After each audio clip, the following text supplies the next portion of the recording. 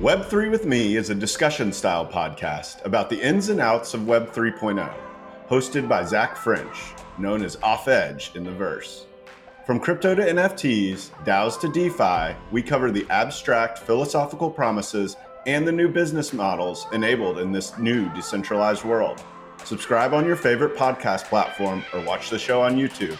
Thanks and enjoy.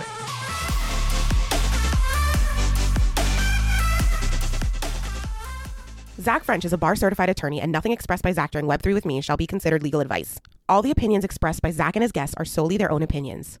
All content in Web3 with Me is for informational purposes only. Zach and his podcast guests may maintain positions in the securities discussed during Web3 with Me. Thanks so much for tuning in to Web3 with Me. It is our mission here to educate, and we realize that some basics of Web3, like WTF is a digital wallet, might be helpful for you to know. We will be releasing a series of short videos on YouTube and Reels to help cover these high-level topics. We hope they're useful for us, and feel free to leave us feedback. My guest today is Brennan Schluter. Brennan has spent a decade building brands at the intersection of innovation and culture, including Jordan, Robinhood, Amazon Music, and most recently, head of marketing at Web3 company Rabbit Hole. He co-founded Web3 marketing community Jump. After a decade of investing in crypto, he's excited to see the expansion of the technology to bring in the next generation of crypto users via Web3 brands. LFG, baby. Let's start vibing.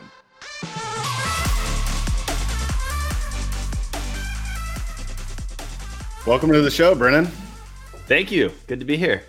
Yeah, man. I found you through an amazing tweet about your experience at Rabbit Hole, and it was very serendipitous in its timing. I have been thinking about how to pivot the podcast in a way that appeals to a specific audience. And one of the problems I landed on was this huge issue of perception in Web3. So I thought, what better way than to tackle that by speaking to some of the best marketers in Web3. So I'm glad you're on the show, man. Thank you. Happy to be here. So I typically start these podcasts off letting the audience get to know you a little bit better. So doesn't have to be Web3, but what's your founding story?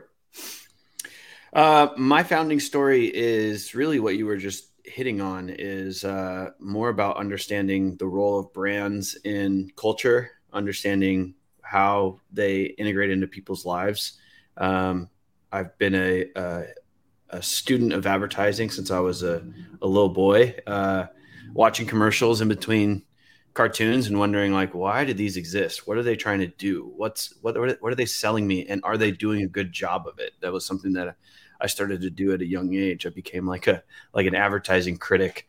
And my mom would just be like, why do you care so much? And I'd be like, well, it's wasting my time if it's not good. So I think my founding story starts there, starting to understand these opportunities that brands have to be creative forces in people's lives while driving business results. I live in between that area, but my curiosity doesn't just stop with advertising. It also has a lot to do with technology as well. So not only thinking about how brands fit into people's lives, but how technology does too. So I went through 10 years in advertising agencies, helping build brands like Nike, Jordan, Amazon Music, Robinhood, Chick-fil-A, Home Depot. Had a long career doing digital strategy and brand strategy for those brands, helping them think about how do you enter the digital space in a way that actually makes sense. So immediately my role in my career, I identified that opportunity of where does technology and brands intersect? Meanwhile, through that time, I also started finding out about crypto.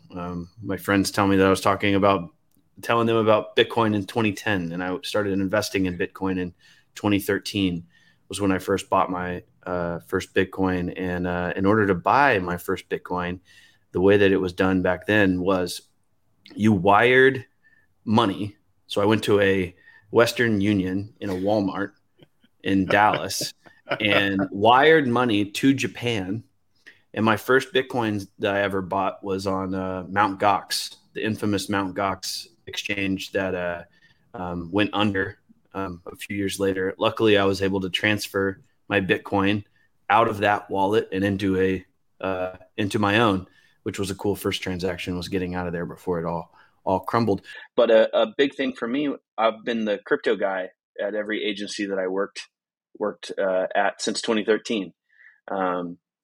Talking about crypto, what the potentials are, the beauty of the technology and what it can start to unlock. But I never really saw the cultural impact of what it could bring. I saw kind of, I thought about where we could go with crypto, but it wasn't until 2020 when, we were hitting DeFi summer and starting to see the advent of NFTs, which in 2017, I know like CryptoKitties, I had a few of those and on a now gone wallet. I don't know where any of those things are, but really starting to see the crossover into mainstream culture was where I was like, okay, now is the time where brand building is going to be really important.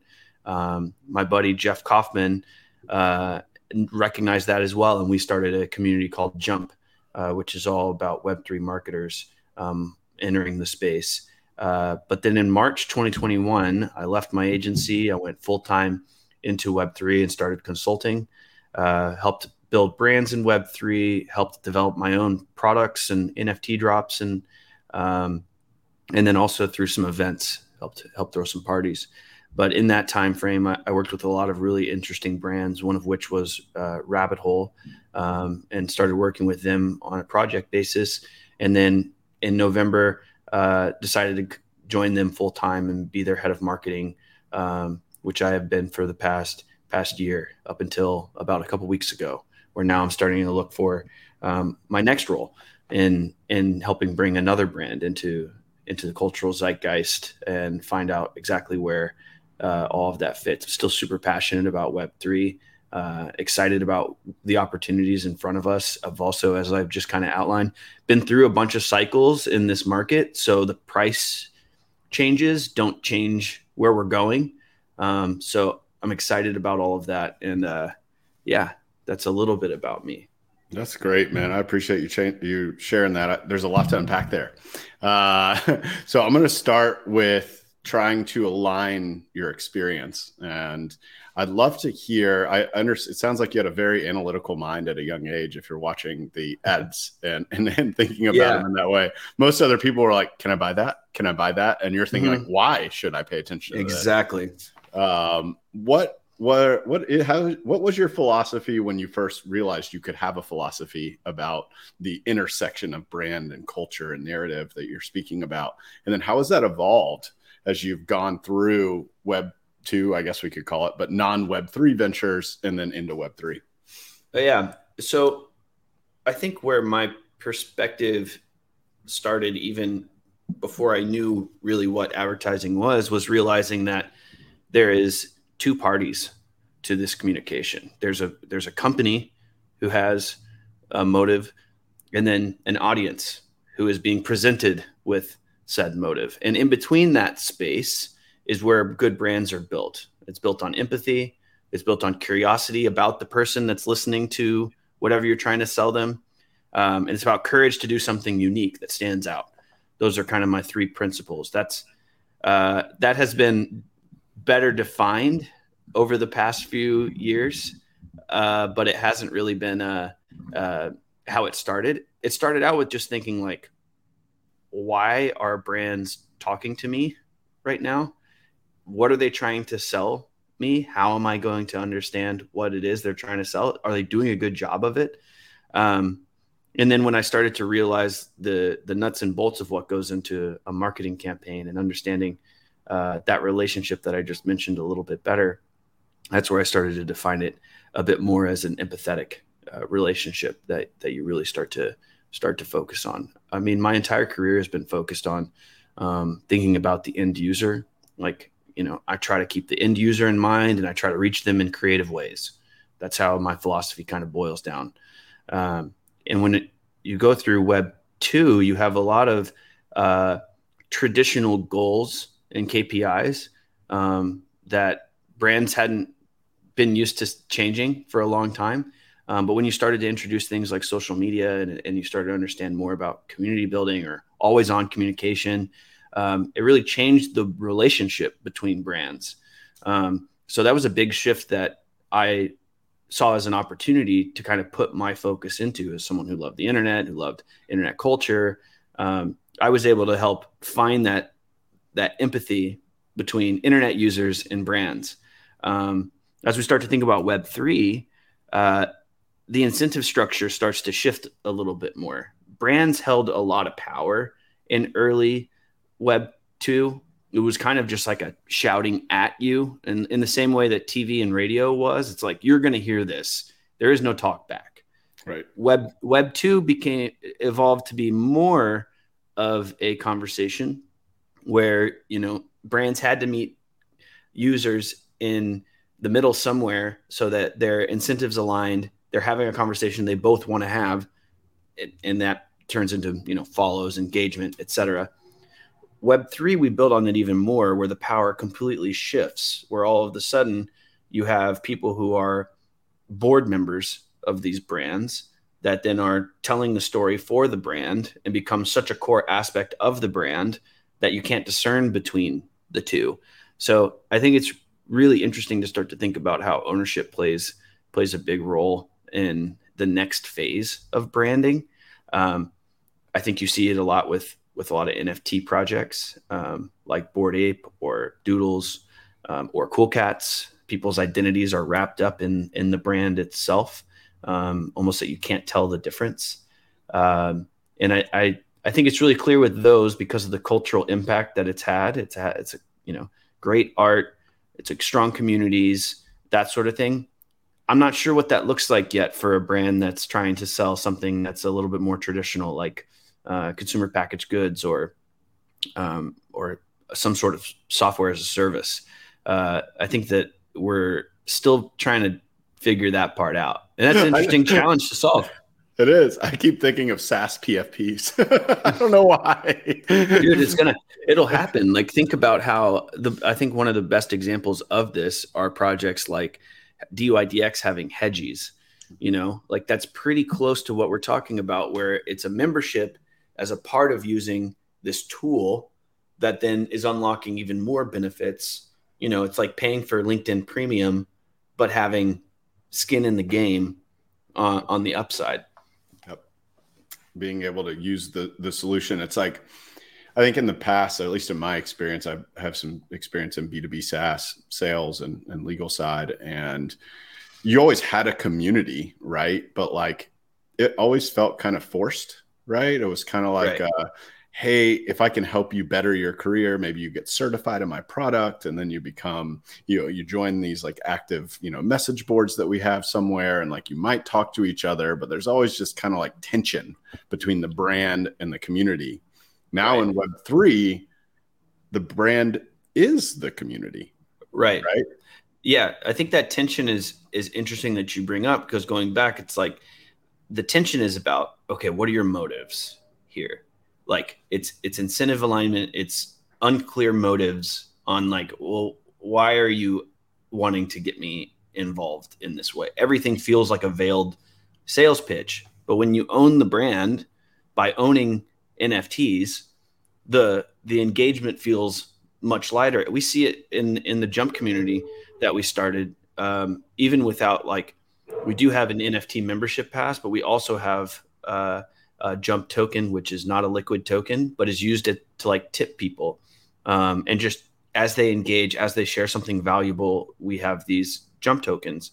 And even that little bit of incentive has made people immediately jump into action and start to work on different solutions that the community might need, because they feel ownership of it. They feel the power. And I mean, honestly, that's exactly why we created Jump, was so that we had this sandbox for people who are getting into Web3 and our marketers to come and try different strategies to practice with, token gated discords and NFT launch mechanics and tokenomics, if you say that. But yeah, it's interesting to see how when you start to align motives and the incentives are clear for participation, there's a psychological switch that happens with people, where it's less like what you were just saying, where what are you trying to sell me by giving me this free course or like taking me out to dinner? Like everybody knows there's a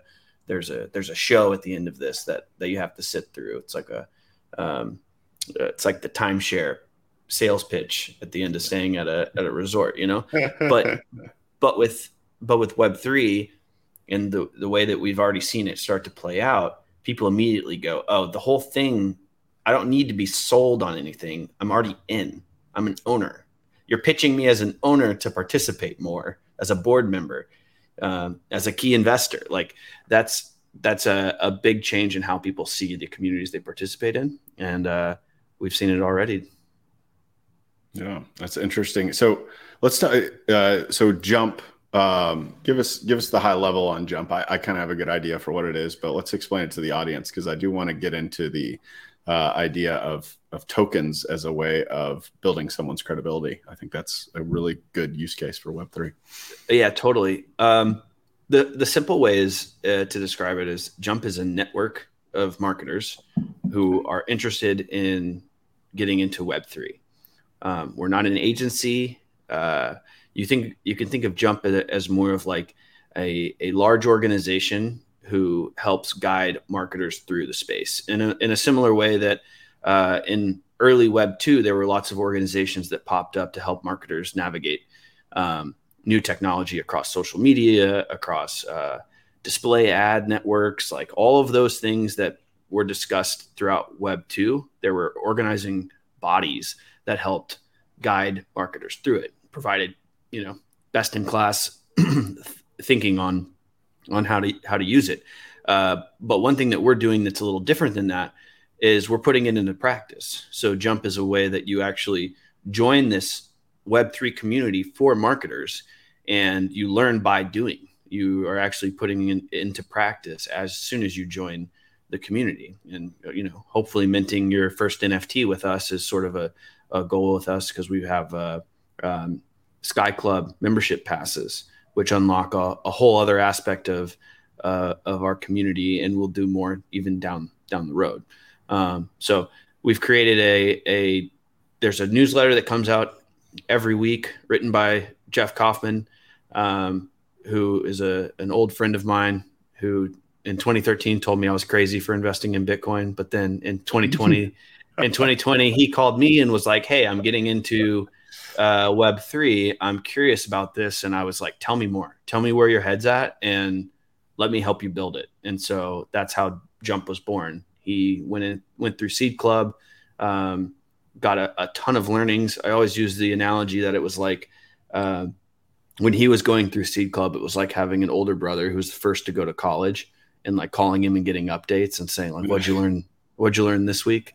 And so we're really proud about the way that Jump has grown. We did it in a very, very surgical way, though. It wasn't just an open invitation. Jeff has personally interviewed everyone who's come through Jump's doors. So there's a personal connection there. The onboarding flow was kind of the first of its kind to do it that way. And because of that, we've got a incredible network of people, which is the real reason why we did it, that are interested in Web3, involved in what we're doing, helping run weekly events. We have a creative team, we have a creative director, all of these people who have just stepped up and said, I want to help to build this.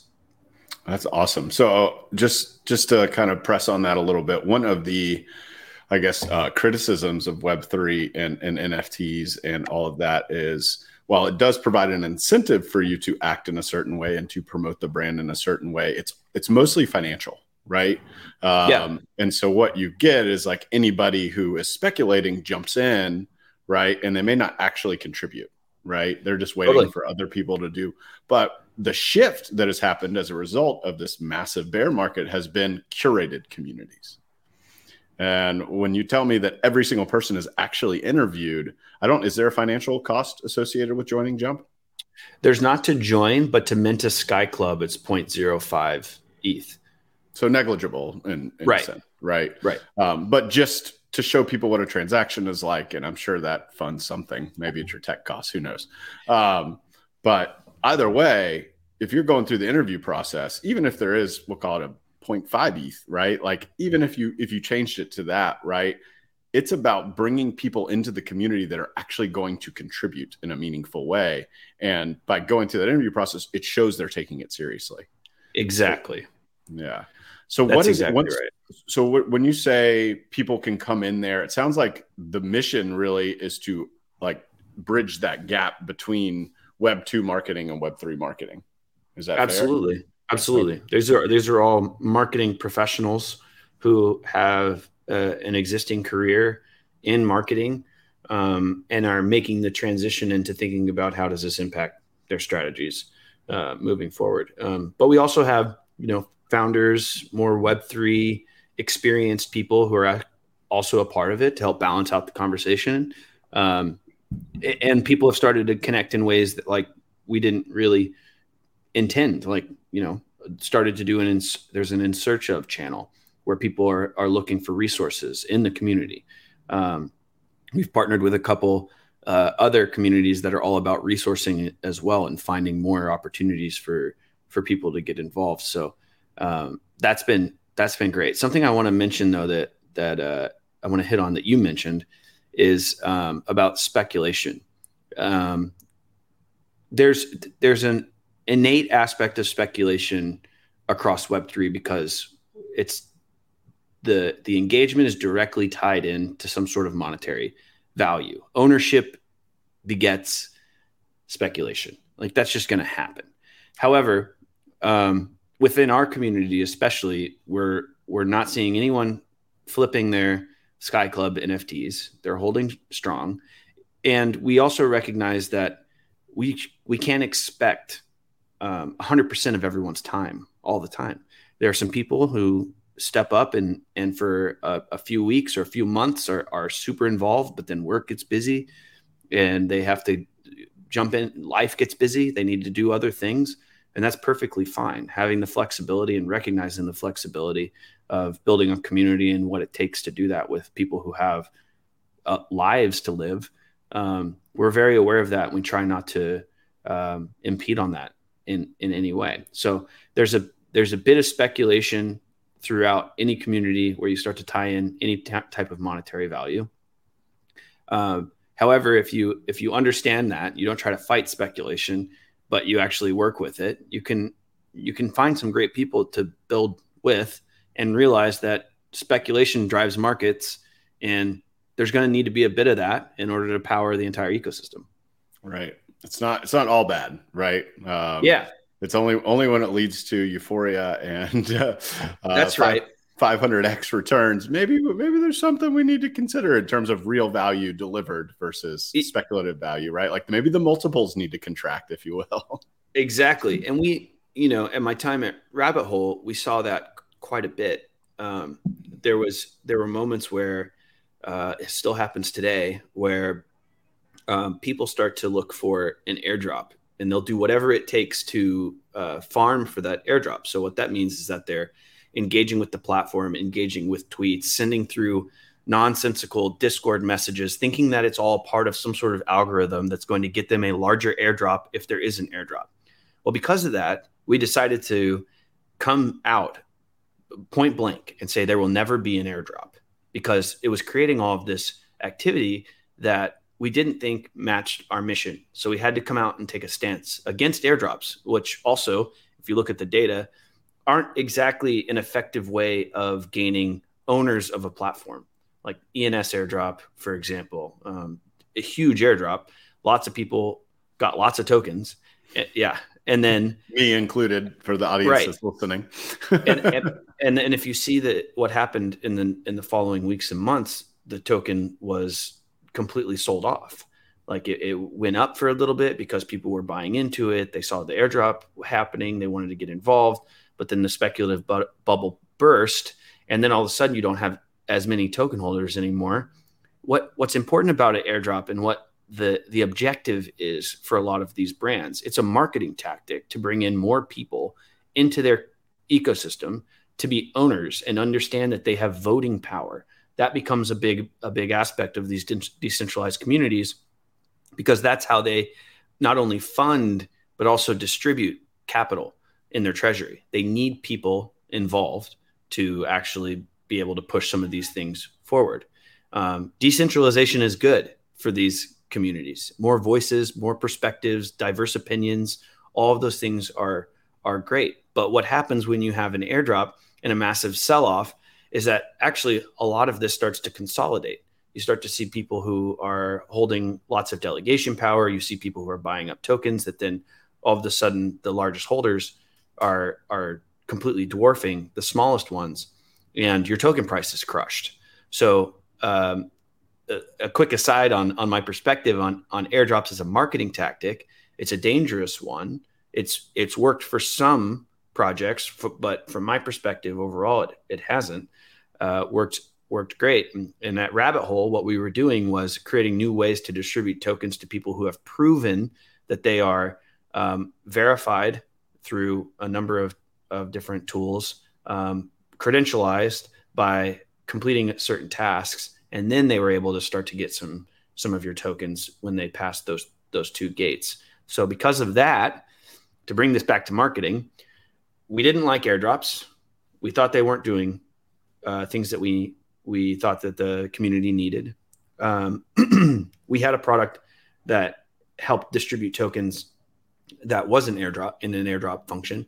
And so we started a campaign basically to be anti-airdrop. It became a core principle of our brand. We were anti-airdrop in the way that we talked about it with some pretty strict language, like there will never be an airdrop. It's kind of written as a manifesto. It pissed some people off because they're airdrop farmers. They wanted the airdrop. They still want the airdrop. They still don't really believe us that there's not going to be an airdrop. Those are what we call the wind mooners. The moon boys. Yeah, exactly. Moon boys. But then we also took that opportunity when I was at NFT NYC. We created an anti-airdrop tactic where we said airdrops are killing Web3 in a nice graphic. And then using the iOS airdrop, we were airdropping that to people. So people were kind of getting this airdrop of an anti-airdrop message, just strengthening our brand even more. And we got written up by Decrypt on that as well, just because it captured so many people's attention in this sort of like spark moment that made them go, oh, okay, fucking clever. And that was the point. Like, yeah. And to wrap this up in a long-winded way, that's the type of marketing that I really enjoy seeing more brands start to recognize is like, there's this cultural movement of airdrops. There's this motivation from users to get rich quick. And then where did our brand, Rabbit Hole, fit in that?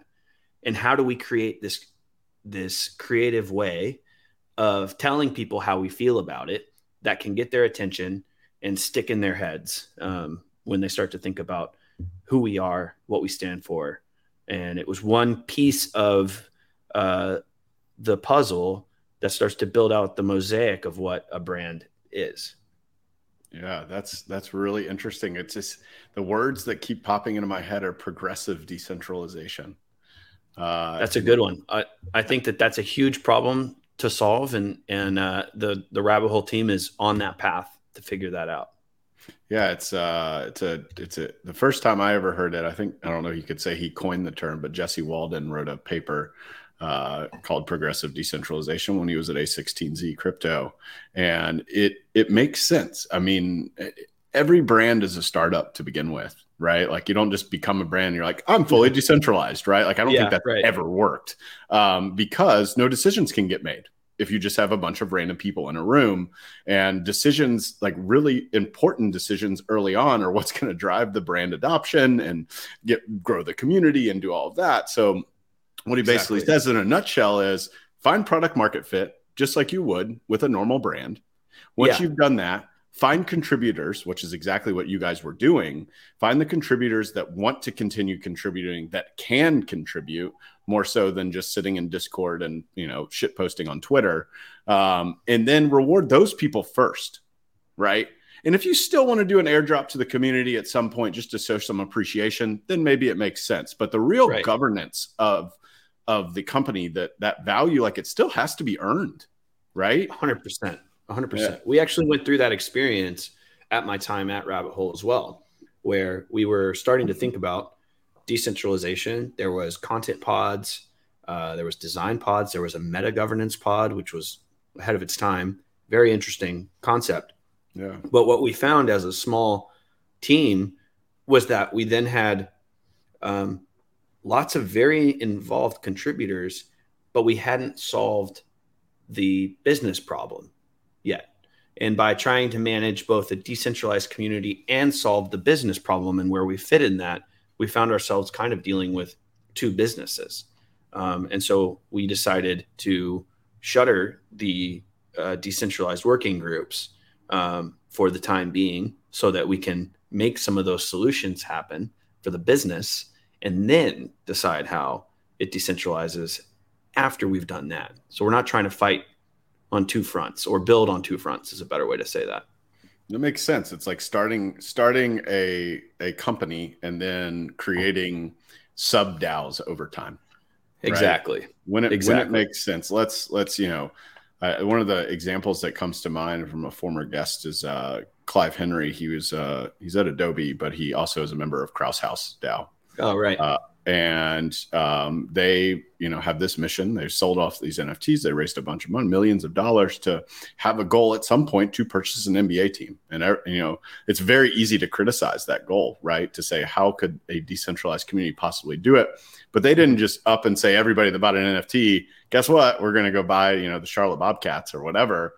They started to see how they could interact with non-NBA teams and other teams across seas. And so they formed this sub-DAO that I think Clive is the head of. I'm not sure, but I know he's very involved. And they're basically forming partnerships with these European teams. And these European teams are leveraging the Web3 knowledge of the Krause House team to, run unique marketing campaigns and to create a unique brand, right? Where other teams have no idea what an NFT is, or crypto or coins or anything like that. Yeah. I mean, they also, I think maybe it was bought the Big Three team. They bought a Big Three team. So that's pretty, really? Yeah, I think it was bought. Maybe they're like a majority owner or something like that. But yeah, you talk to Flex, they're going to buy an NBA team. It's going to happen one day. And they're working their way to it, which I also think is like a really smart way that they were able to approach this problem. It wasn't just like, as an example, the Constitution DAO just like raised enough money to buy the Constitution. When that didn't work, they had no backup plan, right? Yeah. But what Krause House is doing is they've got a mission that they're on. They have a vision of buying an NBA team, of owning an NBA team one day. But instead of just saying like, refund the money, like we're not going to do that, they're building to that goal. They're taking little steps to get there, just like, a business would. Where I think, going back to our previous conversation, going from decentralized to a centralized entity in that way, they're doing it in the opposite direction, which I think also works really well. Yeah, it reminds me of the Balaji centralized, decentralized, re-centralized kind of thing, where certain things are better off centralized. You got to figure out what those are.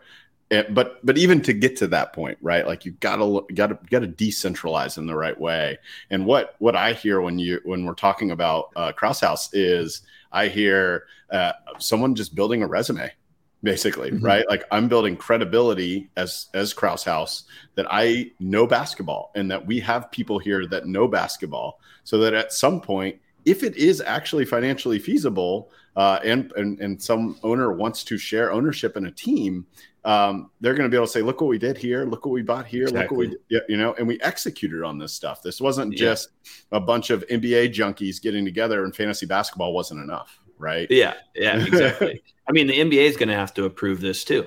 Yeah. So they're going to have to show their due diligence. Like, do you guys actually know what it takes to have partial or complete ownership of a team? And have you proven that this decentralized organization can function properly? Because the NBA is not going to take chances on that. There's no reason for them to. They're like, we know how to make this work without a decentralized organization. So why would we allow a decentralized organization that doesn't have their shit figured out to do this? Yeah, it's interesting. The numbers that come to mind is I was listening to a podcast with Roham, the founder of Flow Blockchain, and everybody knows their relationship with the NBA. Top Shots has onboarded, I think, more users than any other blockchain. They don't get a lot of credibility for that from the Web3 community because people use credit cards and sign in with Google. It's not walled gardens. Yeah, exactly. But like, they're building a blockchain for the mainstream and they're okay with that. And they're doing it slowly and they're slowly decentralizing. Right.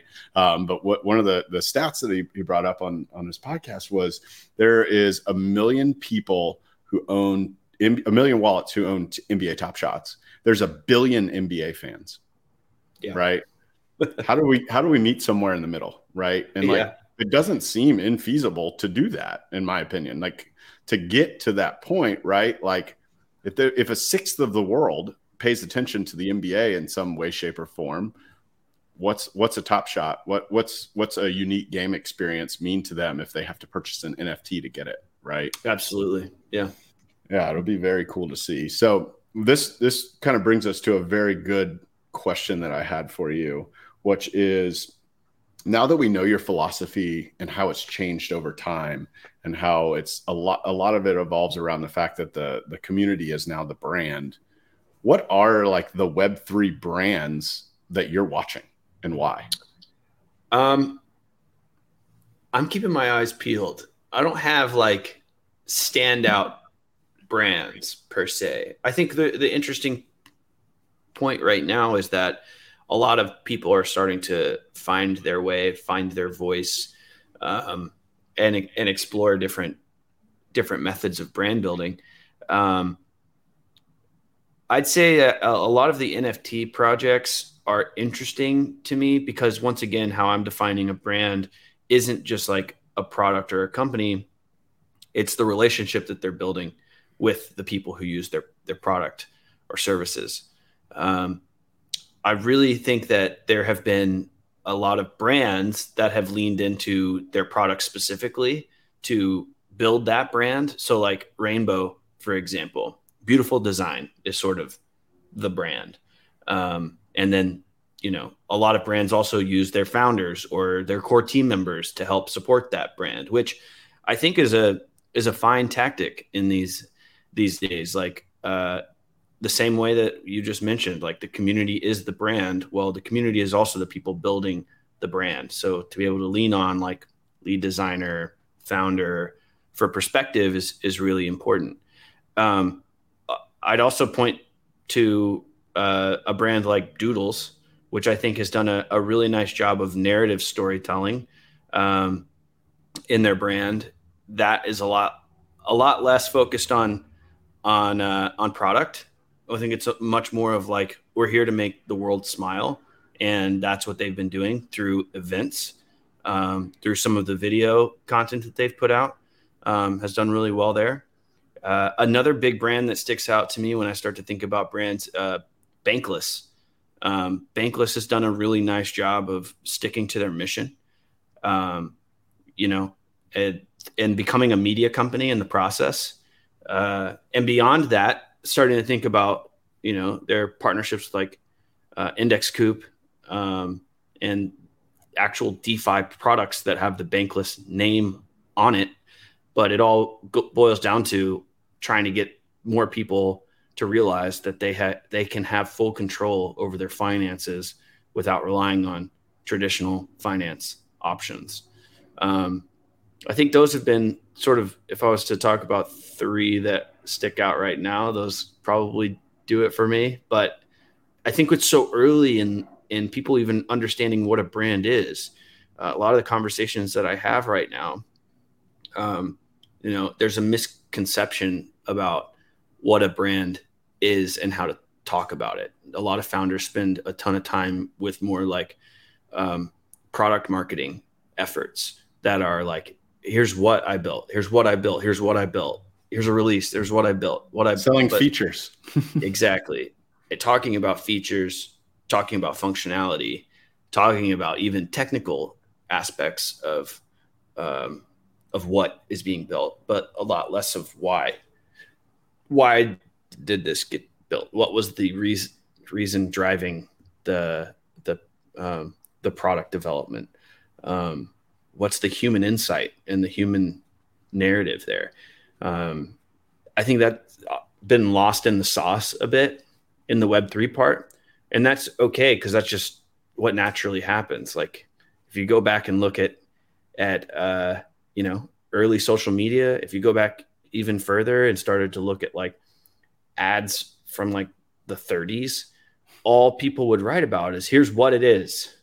It's not like why you need it or how it fits in your life. Like in social media, products would go on to like Twitter and just announce like new product.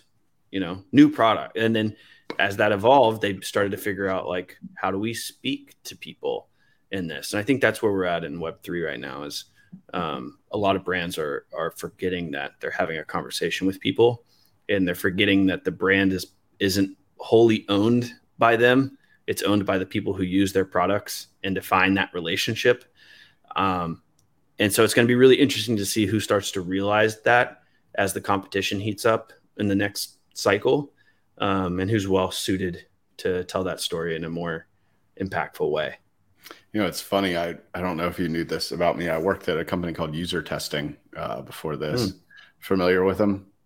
No, but I wasn't even aware that you worked there.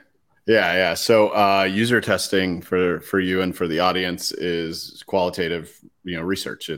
They call themselves a human insight platform, right? And so what it is basically the ability to watch your dedicated users based on whatever demographics you want and other screening questions you have, interact with your product and speak their thoughts out loud, right? Yeah. So the most popular product was the unmoderated version to replace these long, hard focus groups, right?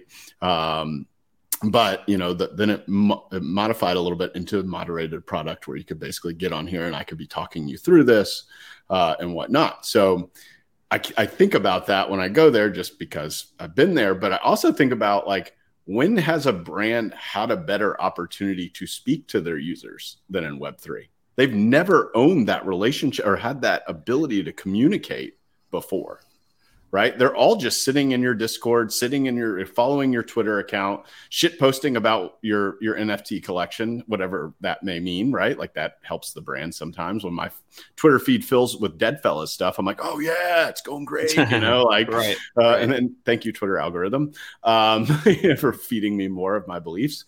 But I'm wondering what is it that's missing that is keeping these brands from having those conversations with people that are already ecstatic to be a part in there? Now, I know it's quieted a little bit, but for the most part, the big brands, the Doodles, the Cool Cats, the Bored Apes, what have you, the Deadfellas even, which, in terms of price doesn't rank up to these guys, but like people are still really interested in that brand. How are they going to start just like having those more in-depth conversations so they can understand the why behind people? I think it's listening, because I think the people are already saying like why they love the different products that they're using in Web3. It feels like because they have this incentive structure and aligned motives, they're shouting, they're evangelizing, writing Twitter threads about it. Yeah, exactly. I think understanding and listening to what they're saying there and finding the insights that help you develop more product and connection to them is what really matters there.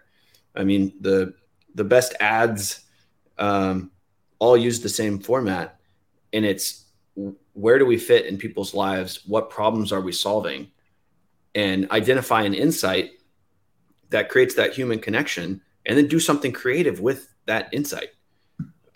And I just think that people are missing a bit of that framework, either experience with that framework or just remembering that that's all that we're doing here is selling a human connection between our product and the people. And a lot of that comes from just listening. Yeah, I think also, if I could just speculate here, to touch on an earlier point, but in a totally different way, is how many traditional marketers are working at these brands? It's, and I'm not saying that like things need to be done the same way, But what I see when I see the communities and I see the terminology and I see the narrative and the framing and like all these brand characteristics and marketing characteristics is I see highly technical, right? Yeah. And maybe unsafe, right? And the people that are founding them are developers or maybe, designers, right? Because they're artists, right? And to their credit, they've never had, even if they wanted to, they've never had to really market themselves that much. Their creations were their marketing, right? Totally. And so go ahead. Which makes a ton of sense. Like, and that's the way that it usually goes, is like they identify one thing, they build a product off of that thing, and usually it means that there's technical people involved. You got to build the product before you can start to grow. So marketers generally come in marketers are always interested in what's happening in technology, right? Like good strategists are always head first into new tech, identifying opportunities within that. But it's not necessarily what the company or the product are always thinking about. They're solving the problems that are right in front of them. So to answer your question, I don't think that there's a lot of like traditional marketers in this space yet. And that's not to say that like they're going to bring traditional thinking. It's going to happen. But what they're really bringing is a tried and true creative process of creating great communication with an audience that becomes, a strengthened brand. And that's what's going to start to happen in the next cycle or so. Like the last cycle was a lot of hype, which, even talking to my friends who are like into Web3 that are marketers, they're like, I don't know if I don't want to get into this because, there's so many risks involved on like trying to work with these partners right now, because I don't know what's going to be around in 2 years. There's not a lot of revenue streams, right? Right. Totally that. Like there's a lot of there's not a lot of businesses that have been built yet. There's a lot of ideas. There's a lot of great theories. There's a lot of good experiences, but there's not scale yet for a lot of these things. But there's a lot of tactics, but there's a lot of tactics, but not a lot of strategy. It feels like almost. Yeah, a lot of, or just like business strategy. There's there's less like user insights that are driving these business decisions, which is where like you start to see marketers come in and do that. Like, for every team that I've ever been on, they know what perspective I'm going to come with.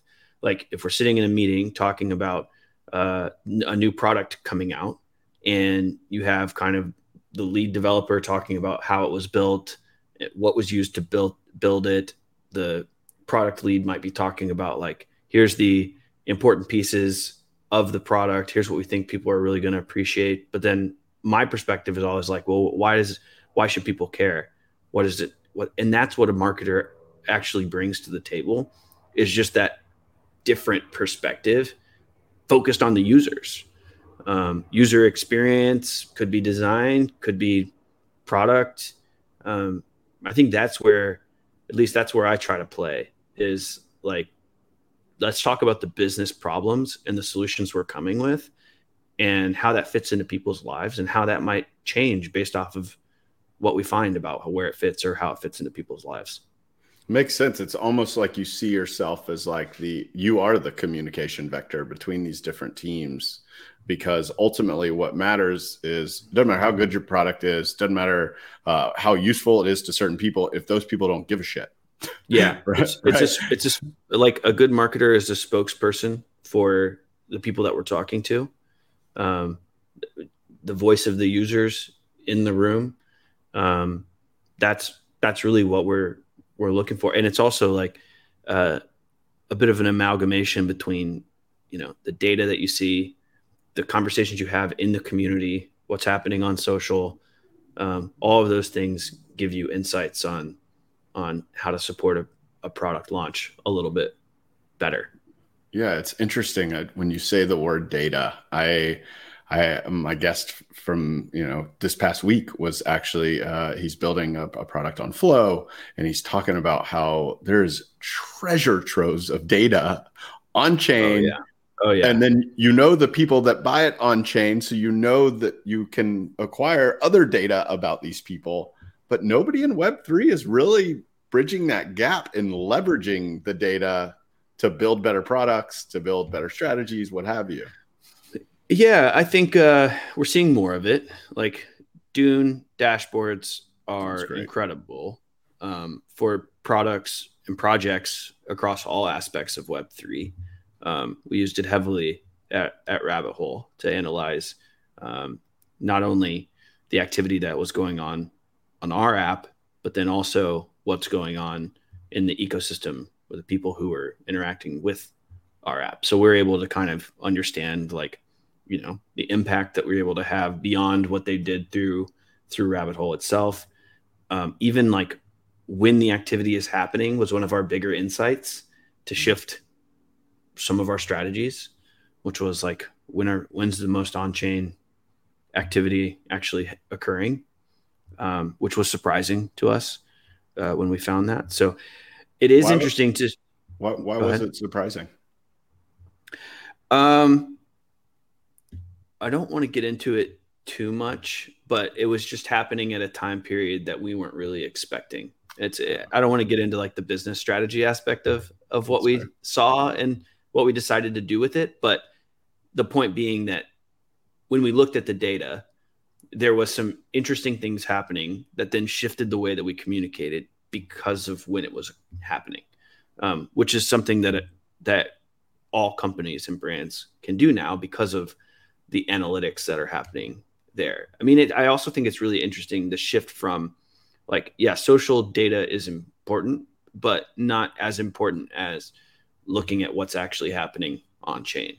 There's a lot of fluff data out there around engagement, for example, or everything that sits really high in the awareness part of the marketing funnel.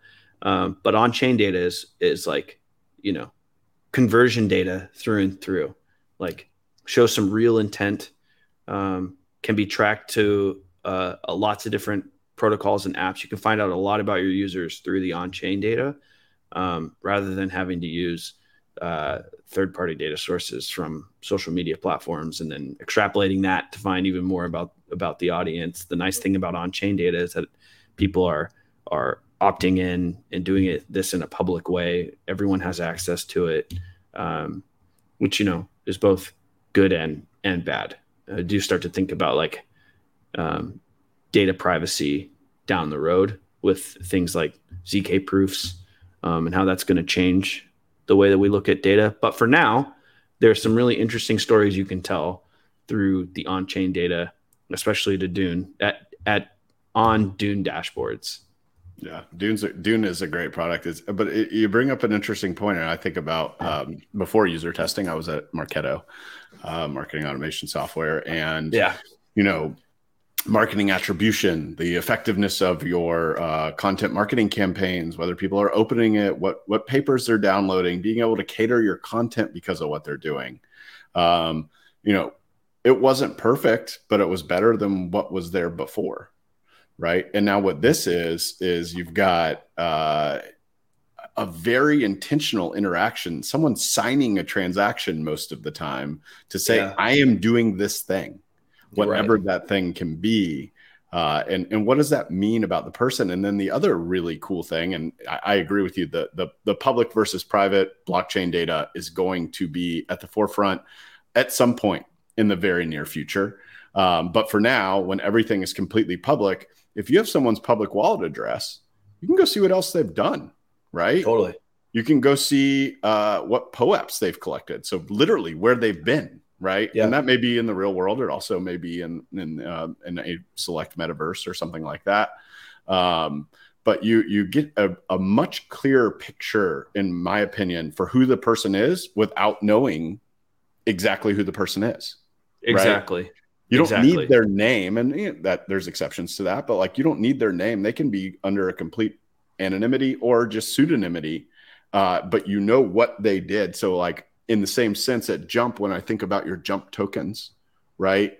If someone is issuing you a Jump token because they feel like you did something well, and you start to collect a lot of those over time, and you have mechanisms to regulate how many Jump tokens can be distributed by a certain person, you're starting to build, to me, a much clearer quality control and resume than, hey, I went to this school, look at my job titles over the last. And this is a conversation that we talked about quite a bit at Rabbit Hole. We really started to see the value in what people have done rather than what they say, who they say they are, or their demographics, or any of that.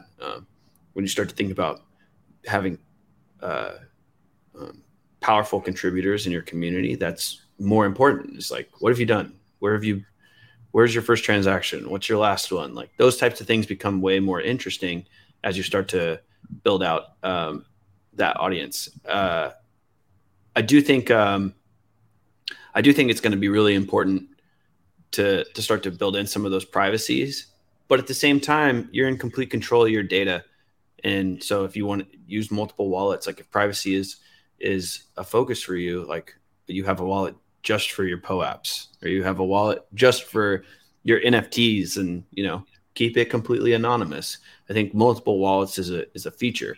So being able to be in control and show what you want to show and not show what you don't want to show is up to you as the user, which is great. Yeah, it is. I mean, I think in an ideal world, and this is not my idea, but it is someone else's much smarter than me, but like we now decide who markets to us in a way, right? We can say, share all my data, share all my wallet entries, whatever, with this company because I like what they're doing, right? Yeah. As opposed to, oh, I signed into Facebook. Now they're tracking me everywhere I'm going. And now they know everything about me. And they're sending me things that I'm thinking about before I've even spoken about them, which I think appeals to a lot of people. We got a long way to go to get there. Totally. 100%. Yeah. It's really interesting. I'm interested to follow that path for sure. I'm thinking now after our conversation is like, I think I need to join the Jump community if I can pass the interview process. Absolutely. Yeah, you can.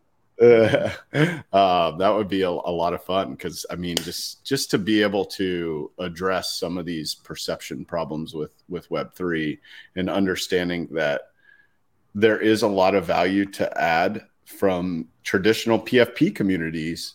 You just got to find a way to bridge that gap and answer the question of how does this survive, right? And it may be. Oh, go ahead. I also think that some of the perception issues aren't necessarily worth fighting. Coming to an understanding that like there are scams in this space. There's people going to disappear with money. There's hacks of bridges, nearly every damn day now. Recognizing that, but then also recognizing what you're building and where it fits into people's lives. I think one of the things I'm most proud of while I was at Rabbit Hole was the ability to understand that people are cautiously optimistic about Web3 or not, or they're extremely critical. And being able to understand when we talk about, you mentioned tension earlier, that is some deep cultural tension, but tension builds great brands. So when you can understand that tension and you can play off of it and you can say, and again, that's about being empathetic, saying like, we understand that you're completely scared of Web3. Like everyone's jumping in, everyone's making millions. Of course, that sounds sketchy, right? And there are scams, there are hacks, but we're building a product that does this, and hopefully, you can find it reasonable to start to use it because of this reason. I think that's like an easy intro for lots of Web3 companies. And I expect to see that strategy start to play out a little bit more recently. There was an ad that came out. Oh man, I'm trying to remember the brand. There's this Web3 developer, not a school, but like the classes and courses on how to get up to date on Web3 as a developer, and they created this incredible video. I'll try to find it and send it to you. Yeah, we'll include it in the show notes. That was just really, really interesting and took the developer's perspective with like a really funny voiceover that immediately connected with everyone trying to enter Web3 development. And I think that when I find it, that'll be a really good example of sort of what we're talking about when we say taking advantage of this tension that people are living within, not trying to fight all of the perceptions. Judo, one of my favorite things to say as a marketer is like, we're not going to fight it. We're going to judo move it. We're going to take that energy. We're going to use it for our advantage and flip it back onto people in a way that's creative and interesting, that shows them that we know what they're going through. We recognize the hesitancies. We recognize their motivations. And therefore, we're going to create some incredible marketing from that. I love that. It's like a nice balance between understanding that there are just inherent things, if you will, about this space that like you're not going to be able to avoid. You can't avoid scams in regular life, right? Yeah. Like I'm the victim of something called a virtual kidnapping. I mean, there's some crazy shit out there. But that's insane. Yeah. Brief aside, I guess I'll just expand on that for 30 seconds. My wife's phone was called from what looked like her mother's phone in the middle of the night, and the guy was talking in a very provocative voice, basically saying, "I've got your mom here, and I'm going to kill her unless you send me money." Right? And holy shit. I know. And it's just 2:30 in the morning. So you're like kind of asleep and you're like, is this real? Like, what's going on? You see mom on the phone. If you call back the number on the phone afterwards, it called her mom. But what happened was eventually I kept calling her mom and I was like, this is weird. They haven't mentioned her boyfriend at all. And so eventually she called me back. She's like, no, I'm fine. And, but like, apparently the FBI is investigating this. They'll just go back to back to back to back. It's all just a play for them. Right. Wow. Yeah. But anyways, a quick aside on that. I mean, you're exactly right though. There's a reason why all of our phones now have scam likely across it, because scams are pervasive. The problem is that people don't understand or trust the technology or movement. We haven't done a good job of explaining the benefits, the reasons why they blame people the should technology. be getting involved. They'll blame the technology, but then they'll also point at reasons why they shouldn't trust it even more, instead of realizing that we're never going to get rid of scams completely. Yeah. Like social engineering is going to be a thing forever. That's going to always be there as long as people need to find a way to get funds in creative ways. That's going to be a part of it. But that comes with the growing pains. Like, when the internet first started, you go back and watch some of the news coverage on the internet or social media when it was starting up, and it was all like the deepest societal fears. All for child porn. Right. Yeah. It's you're going to get kidnapped. You're talking to strangers that you shouldn't be talking to, and like engaging with people. Just like really what it shows is the same basic fears that humans have, of safety, security, financial freedom, etc. Maslow's hierarchy of needs here. Exactly.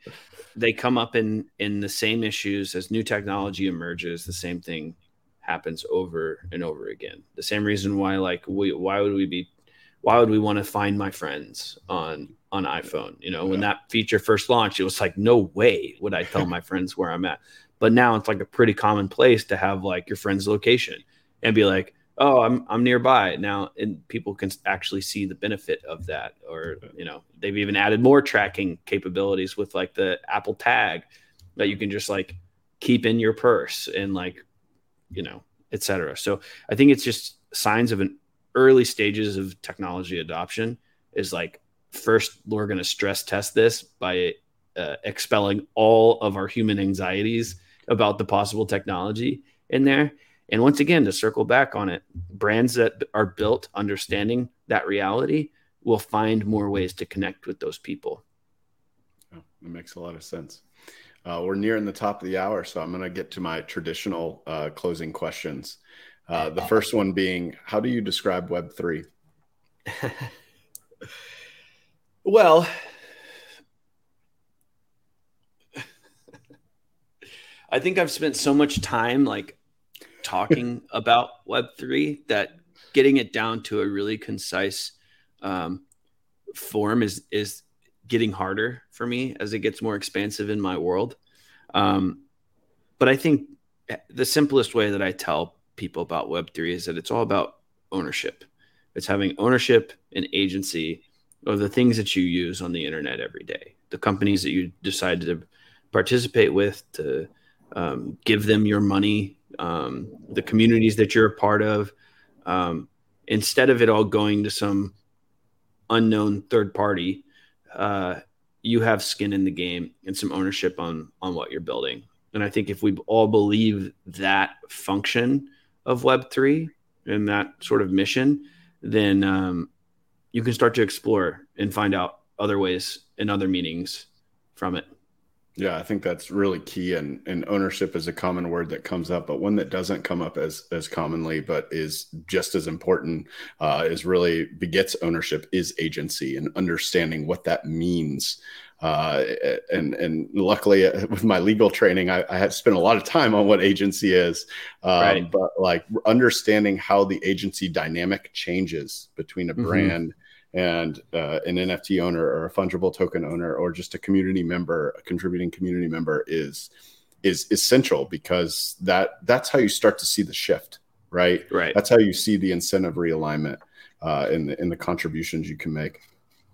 Exactly. Yeah. So my final question is always forward looking. And I know that you have a ton of opportunities I know that you're looking into and stuff. So I'm really excited to hear your thoughts on this. Where do you see yourself and Web3 in the next 6 to 12 months? And then where do you see yourself in Web3 in the next 5 to 10 years? Wow. It's a good one. In the next 6 to 12 months, I hope to be a part of a team that is bringing a Web3 brand to the masses. Something that is actually native Web3, isn't an exchange. So starting to see some breakthrough of some of these brands done in creative ways. And I think that kind of tells you my idea of where Web3 will be in the next 6 to 12 months, which is that we will start to see some breakthrough brands that get people involved in really unique ways. And then 5 to 10 years, boy, I don't know where I'll be, but the way that I think this is all going to play out is that we're going to see a major shift in what the internet is to us from today until then. I think on the technical side, it's a complete rebuild of a lot of the tech stack, especially coming from, like, you worked on Marketo and a bunch of different marketing tech stacks. All of those things are going to have to be rebuilt. Like, I kind of look at what Oracle has built, and Facebook's already repositioning for this new world. And there's a lot of things that we rely on today for the internet that feel built on the same sort of technology that the internet's had forever. And so in the next 5 to 10 years, I think it's going to look very different in the way that we use the internet, own the internet, what a browser looks like. 5 to 10 years, we're definitely going to start to see more virtual reality become more of a mainstay, augmented reality be important here. So I think the way that we actually engage with the internet is going to shift, and what it looks like all the way down to what it's built on is going to look very different. Because if you look at a lot of Web3 right now, it's built for desktop.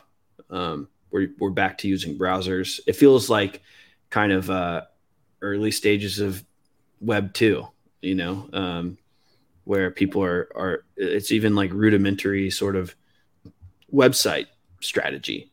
But in 5 to 10 years, that's going to change a lot as the tech stack we're building on and the way that we're accessing the internet changes too. So it's not a very clear vision of what it looks like in 5 to 10, but I think those are the core components that I'm keeping an eye on, and how that changes. Because, for me as a marketer, how all those things change just impact the way that we tell brand stories. They don't change the structure of brands. They're still the same thing. It's still a relationship between a company that has a product and the users of that product. In between there is the brand. And there's lots of different ways that gets defined. Yeah, I love that. What a great way to close. I appreciate you coming on, Brennan, and I hope that I can have you back on one day and maybe join the jump community with you. Dude, absolutely. We'll get you into jump, no doubt. All right. Appreciate it, brother. Thanks for tuning in to Web3 with me. If you enjoyed the show and want to help us grow, please hit the subscribe button on YouTube or leave us a review on Apple Podcasts or Spotify. If you want to connect with me personally, you can find me on Twitter @Zach_French_.